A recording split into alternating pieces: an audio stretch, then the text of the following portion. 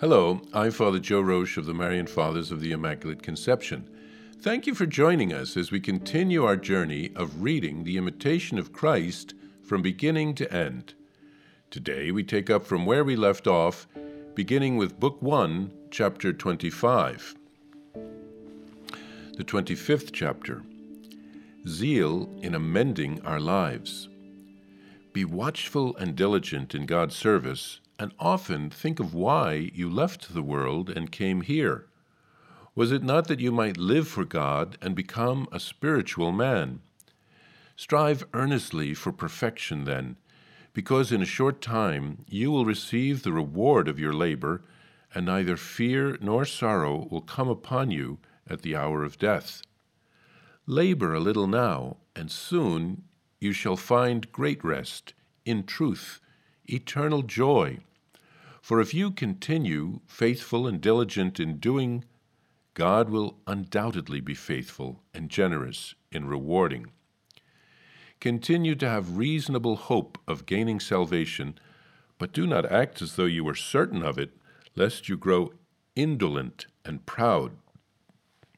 One day, when a certain man who wavered often and anxiously between hope and fear was struck with sadness, he knelt in humble prayer before the altar of a church.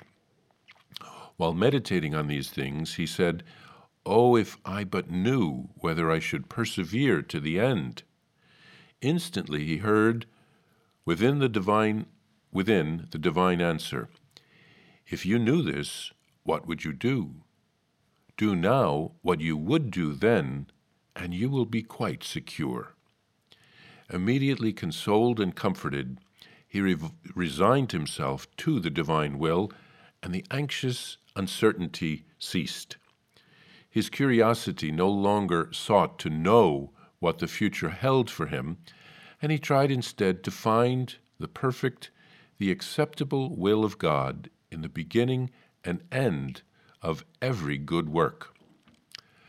"Trust thou in the Lord and do good," says the prophet.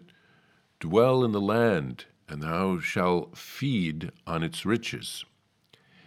There is one thing that keeps many from zealously improving their lives, that is, dread of the difficulty, the toil of battle. Certainly, they who try bravely to overcome the most difficult and unpleasant obstacles far outstrip others in the pursuit of virtue.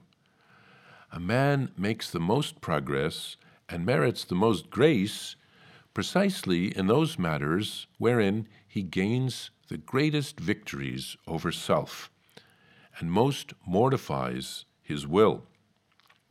True, each one has his own difficulties to meet and conquer, but a diligent and sincere man will make greater progress even though he have more passions than one who is more even-tempered, but less concerned about virtue. Two things particularly further improvement: to withdraw oneself forcibly from those vices to which nature is viciously inclined, and to work fervently for those graces which are most needed. Study also to guard against and to overcome the faults which in others very frequently displease you. Make the best of every opportunity, so that if you see or hear good example, you may be moved to imitate it. On the other hand, take care lest you be guilty of those things which you consider reprehensible. Or if you have ever been guilty of them, try to correct yourself as soon as possible. As you see others, so they see you. How pleasant and sweet to behold brethren fervent and devout, well-mannered and disciplined. How sad and painful to see them wandering in dissolution, not practicing the things to which they are called. How hurtful it is to neglect the purpose of their vocation and to attend to what is not their business. Remember the purpose you have undertaken, and keep in mind the image of the crucified. Even though you may have walked for many years on the pathway to God, you may well be ashamed if, with the image of Christ before you, you do not try to make yourself still more like him. The religious who concerns himself intently and devoutly with our Lord's most holy life and passion will find there an abundance of all things useful and necessary for him. He need not seek for anything better than Jesus. If the crucified should come to our hearts, how quickly and abundantly we would learn. A fervent religious accepts all the things that are commanded him and does them well, but a negligent and lukewarm religious has trial upon trial and suffers anguish from every side because he has no consolation within and is forbidden to seek it from without. The religious who does not live up to his rule exposes himself to dreadful ruin, and he who wishes to be more free and untrammeled will always be in trouble, for something or other will always displease him. How do so many other religious who are confined in cloistered discipline get along? They seldom go out, they live in contemplation, their food is poor, their clothing coarse, they work hard, they speak but little, keep long vigils, rise early, pray much, read frequently, and subject themselves to all sorts of discipline. Think of the Carthusians and the Cistercians, the monks and nuns of differing orders, how every night they rise to sing praise to the Lord.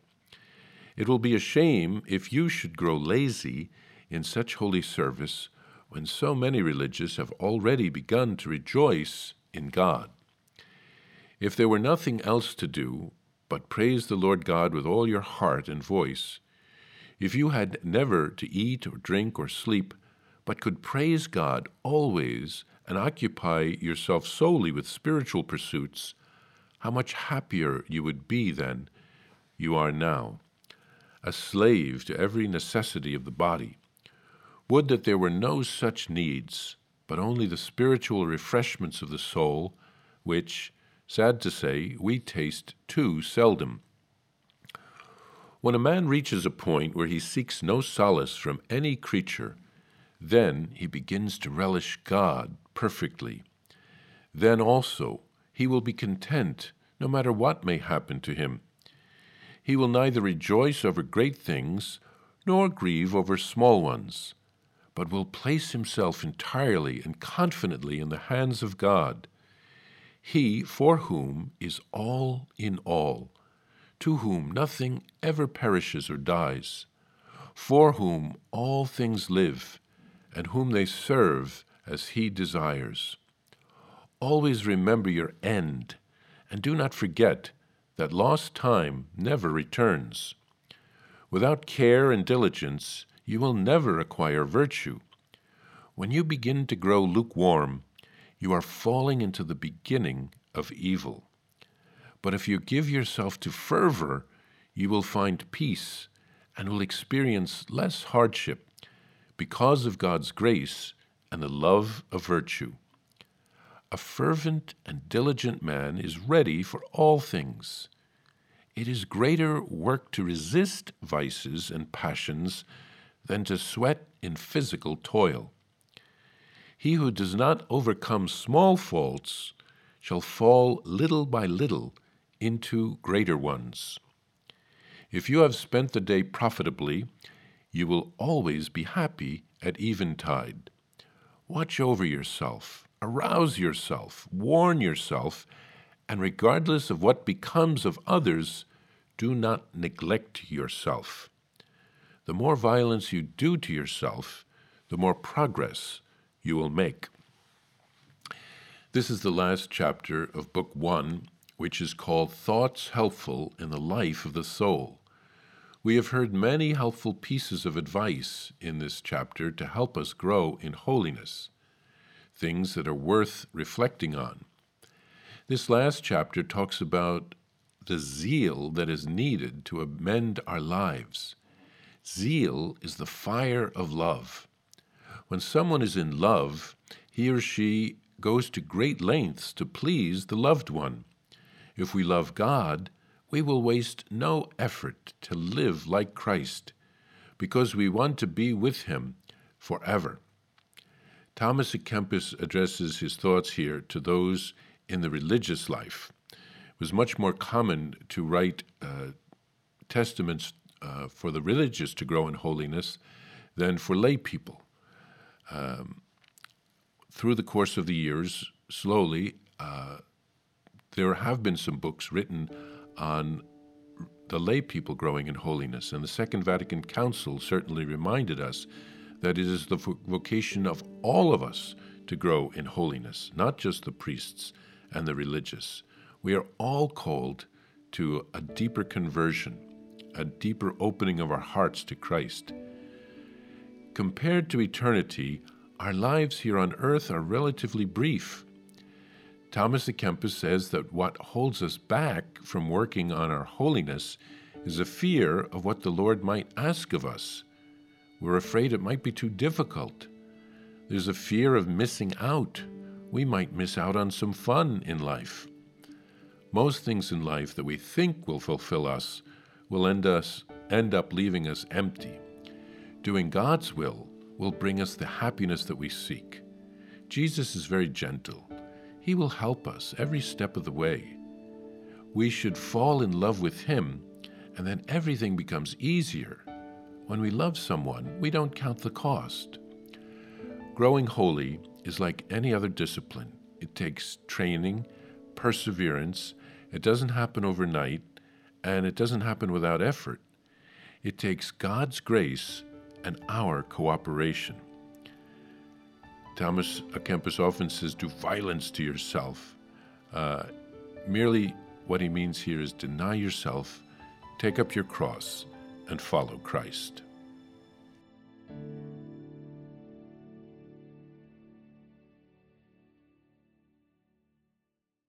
Hello, I'm Father Joe Roche, the Superior General of the Marian Fathers of the Immaculate Conception, and I'm excited to let you know about my new daily podcast entitled Venerable Casimir and Our Lady, which will be launching on October 21st, 2023. Venerable Casimir Wyszynski was a Marian father who lived in the 1700s. We are praying for a miracle so that he can be beatified. He helped to revive our congregation when we were at a low point because of the actions of his brother. He rewrote a Latin handbook by a Jesuit on the 10 gospel virtues of Our Lady. He called it Morning Star, so that lay people would be able to understand it, to imitate Mary's virtues, and to grow in holiness. To access the podcast, simply visit divinemercyplus.org or search Venerable Casimir and Our Lady on Apple Podcast, Spotify, or on whatever podcast platform you prefer. I'm also happy to share with you that you can order a copy of Morning Star on shopmercy.org. That's shopmercy.org. Simply search the phrase Morning Star on shopmercy.org, and you can order a copy of the book today. Remember, every purchase supports the Marian priests and brothers at the National Shrine of the Divine Mercy. Thank you, and God bless you. I invite you to listen to more shows brought to you by the Marian Fathers of the Immaculate Conception.